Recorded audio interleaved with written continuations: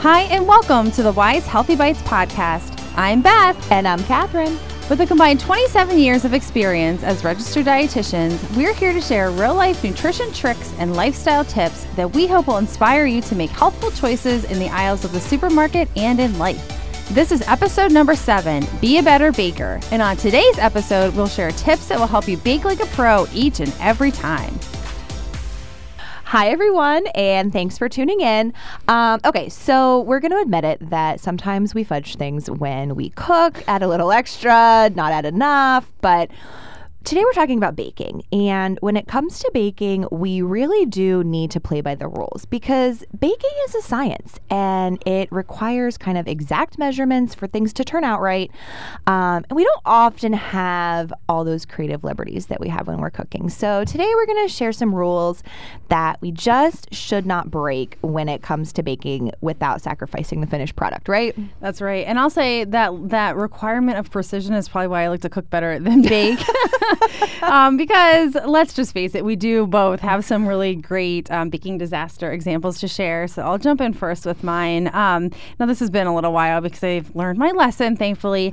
But I replaced all the butter in a recipe with buttery spread, like the tub butter, which is like, a little bit lower in calories and fat and so forth. But the cookies ended up basically spreading across the entire baking sheet. So I almost had like cookie bars. One giant cookie. They did not puff up. They were flat. They looked terrible. I don't even remember what the flavor was. I mean, I'm sure we probably ate them because, hey, it's still a cookie, right? But so buttery spread is, it's got more water in it. So it really just doesn't translate like good old butter does. Yeah, so sometimes it's hard to do those sometimes you just can't replace those vital ingredients. So I feel like I follow most of the rules when it comes to baking, but I definitely found some when we were researching for this that I don't.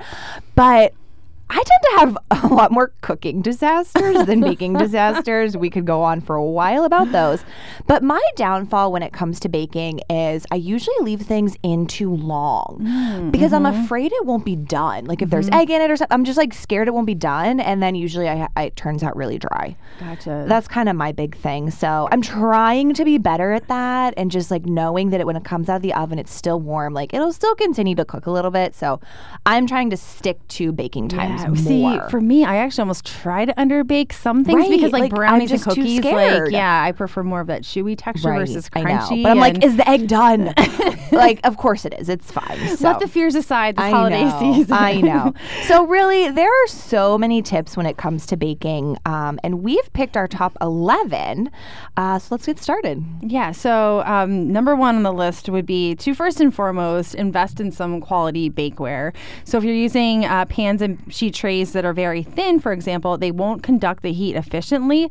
So that can actually cause the cake, pie, cookies, or pastries to also then bake inefficiently, just resulting in kind of like a meh kind of finished product. And if you're going to go through all the work of baking something, you want them to come out right, of course. Exactly. So some good quality bakeware would be kind of a number 1 priority. Yeah. So number 2, and this one's, these are all important, but I feel like this one's really important, is to toss the old stuff. Yes. So let's say you're getting everything ready. You want to bake a banana bread, and the recipe obviously calls for baking soda. All right, you find your baking soda, great, and then you look at it and it expired last year, and you're like, oh, can I still use this? Well, you can, but your bread's not going to turn out as good as it could be. So really, it's time to toss it and buy a new package. So, and this kind of goes along with the majority of the ingredients we use in baked goods. So baking soda, baking powder, yeast, and flour, which we'll get into later. They all have a relatively short shelf life. And if you aren't one that fires up the oven, very frequently, like me, you want to maybe just purchase them in smaller quantities so they don't go bad sitting in your cupboard and things like that. And what I found, there's a really cool test to test baking soda for freshness. So baking soda reacts with acid. So put a little spoonful of your baking soda into a bowl, then pour a little bit of vinegar or lemon juice on it. And if it fizzes, then that fizzes like right away, and a lot of fizz, it's fresh. If nothing happens, it's time to get a new package. That's such a great little tip because you wouldn't know otherwise because it looks the same. It always doesn't have looks like the same. an odor or anything like that. That's such a smart suggestion. And then with baking powder, you put a little baking powder plus hot water and then if it bubbles, it's good. And just a note on the baking soda and baking powder, they are not interchangeable in recipes. Yes, very good to remind folks they of that. both have different properties and they do different things, so it's important to use which one the recipe calls for. Yeah, that sounds good. So yeah, maybe you have a little experiment. It reminds me of like a science experiment I know, from right? like elementary school. The kids would have mixing fun the doing baking that. soda. Yes, I love it. Great tips for sure. So another one, and again, I'm guilty of this I am when I do too. actually bake. That ideally you want to use ingredients that have been held at room temperature. So most baked goods, most baked recipes, I should say, are starting by creaming together the butter and the sugar. That's kind of creating the base. So it's definitely much easier if you have your ingredients already at that room temperature. Yes. And also I think it's important to note regarding temperature, it's best to be working with ingredients that are of the same temperature. Right. So working with hot things being added to hot things or ingredients, cold ingredients being added to cold ingredients. So pouring, for example, piping hot cream over cocoa that's not really at the right temperature or it's not the same temperature, the cocoa fat can actually separate. So that then makes it look oily, unappealing, and it's just not kind of what you really want as your finished product. So most recipes will actually call for tempering a hot ingredient, for example, with a cooler one. So it just helps to make sure that the emulsion, occurs, doesn't seize or separate, and it kind of produces that result that you're looking for. So above all, keeping the ingredients kind of at room temperature, working with like ingredient temperatures, hot to hot, cold to cold. I've never done this with baking, but I did this with soup once, and it totally ruined the soup. Like the whole batch of soup. I was so bummed. Yeah, it curdled. So, okay, so our next tip, take your time to fully complete each step. Now, this seems like common sense, but we tend to just rush through things. So we're like, okay, well, why don't just dump everything in a bowl, mix it up, we're good to go. But it is really important to follow the instructions in the order they're presented and then cool them completely. So in the last one, you had mentioned about a lot of baked good recipes start with creaming together the butter and the sugar. So you need to do that before you add the next ingredients. But why? Okay, so when you're creaming the butter and the sugar granules are actually like sharp and they slice through the butter and they create air pockets in the butter that ultimately gives that pastry or baked good like some lift. So if you skip that step, your end result is going to be a more dense or heavy pastry. It's not going to be like that light and fluffy one that's in the picture. And so it is like, so pay a special attention to instructions like that. So cream until light and fluffy or mix until just combined. Because sometimes if you over mix, that develops the gluten more, it deflates those air pockets that you work to create.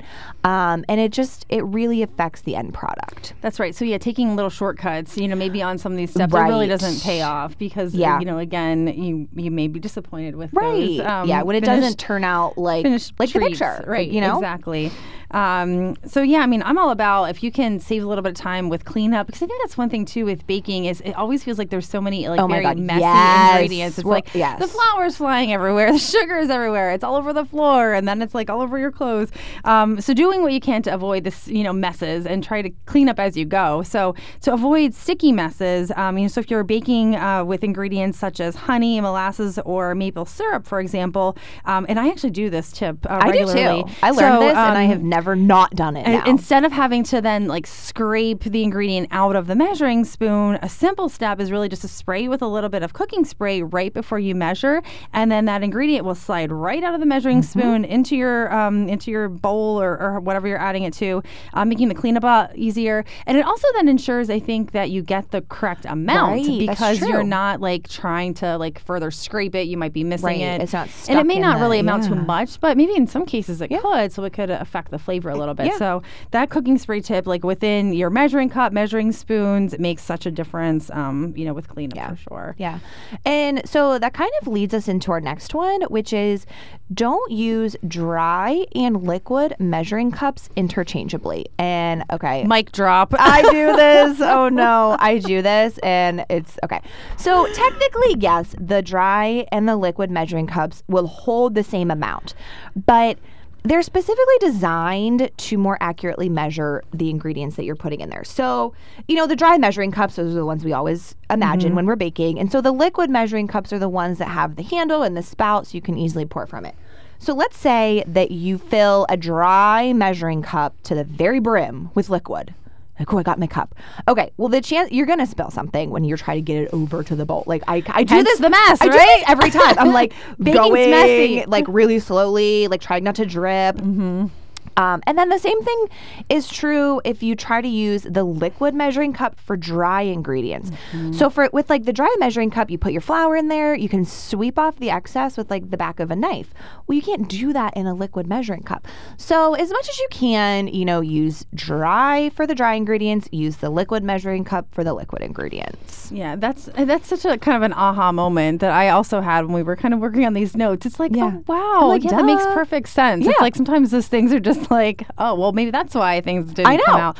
And you mentioned the flour and really, using that method of using the back of the knife to level it. That really does make so much sense. And it's so important. And I think a lot of recipes even suggest, or a lot of like experts suggest weighing something like flour, for example, it's for real exact measure versus, kind of dipping it into the bag and then into your... Yeah, I do that too. I digress. Oh my goodness. I digress. So anyway, back to storing flour in the fridge or freezer.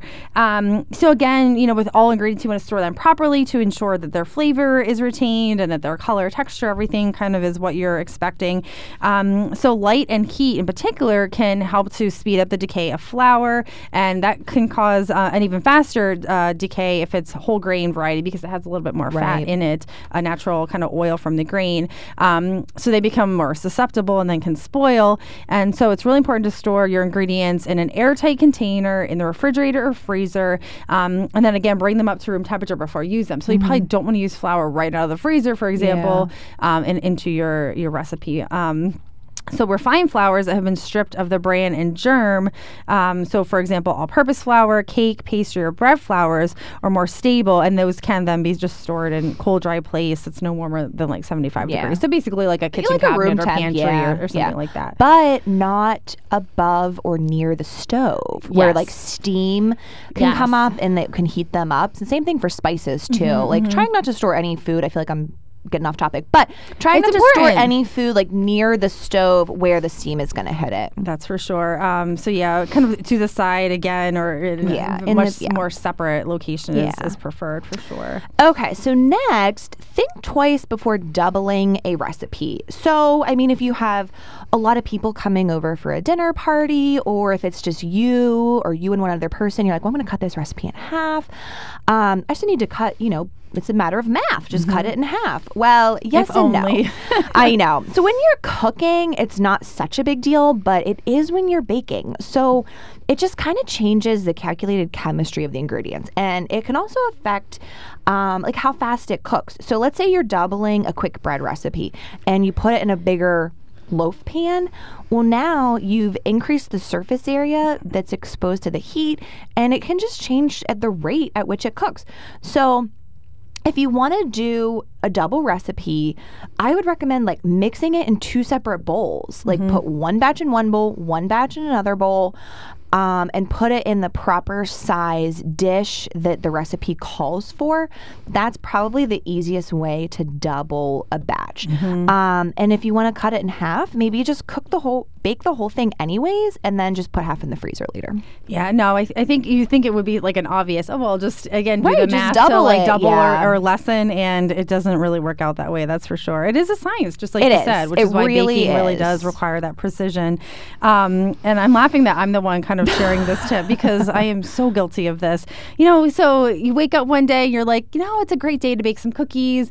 I don't want to wait and, let the butter, for example, come up to room temperature, within like 30 to 45 minutes. I don't have time for that. So I'm going to really expedite it. And then you throw it in the microwave. And what happens? Nothing good. So instead of actually softening the butter properly and microwaving it, what happens is then it ends up melting throughout in different sections, and then when you add it to your recipe, the cookie dough may become more like batter. It, again, might spread across the cooking sheet. fluffy, like my example, and then it loses its shape.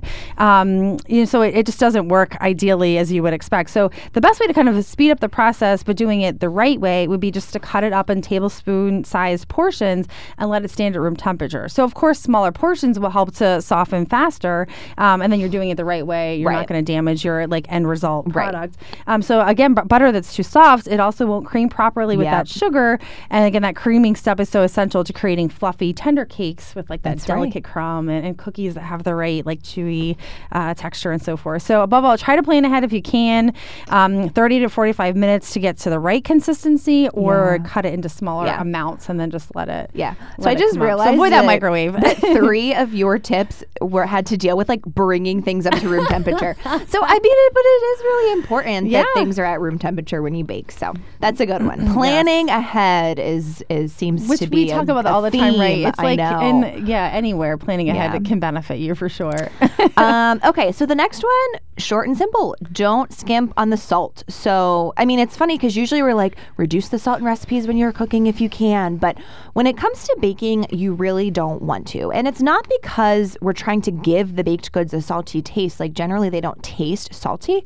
But salt enhances the flavor of all the other ingredients you put in there. The vanilla, almond extract, lemon. It just helps those ingredients pop. So put in all the salt that it calls for. Definitely. And I think along these lines too, in general, you want to bake unless the recipe calls for it. Otherwise, you would want to bake with unsalted butter. You're right. Just because you are adding that salt. That's and the last thing you want is an overly salty tasting, baked good. So I think, salt it is very important, but you don't want to overdo it. So using unsalted is definitely preferred. And again, back to the temperature piece, which is so ironic. We didn't plan on this. No. This happened. So unlike cooking, in most cases, you can kind of fudge, again, preheating step to save a little bit of time and get ahead. But for baking, you really have to fully preheat the oven, and you can't start things baking before the oven has been preheated. So again, while it may not affect something like a casserole, placing baked goods in an oven that hasn't reached the specified temperature can actually cause problems with the texture, the color, how much it rises. They may end up also looking done kind of on the outside, but they may be kind of under-baked on the inside or in the middle.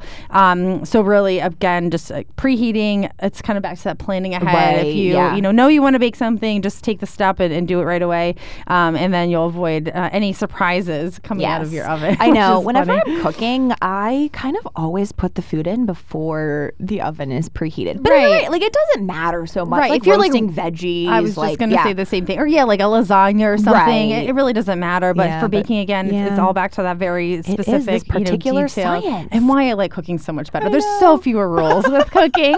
Let's break those rules. All right, Beth, what's our takeaway tip for the week? Oh, gosh. For best results, again, it's really important to be patient. And I think we're finding, too, that you really do want to plan ahead and be thorough. Yes.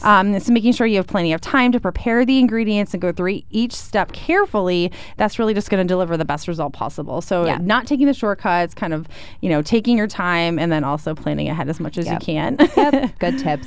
All right. Well, thanks for tuning in. You can get in touch with us by joining the Wise Dietitians Facebook group. Simply search for Wise Healthy Bites on Facebook, or you can email us at wisedietitians@wisemarkets.com. The information shared in this podcast is intended for education only and is not intended to be a substitute for a medical diagnosis or treatment. The Wise Markets Healthy Bites podcast is owned and distributed by Wise Markets and Sunbury Broadcasting Corporation. Any rebroadcast or other use of this podcast without the express written consent of Wise Markets and Sunbury Broadcasting Corporation is strictly prohibited. Please click subscribe so you won't miss a single episode.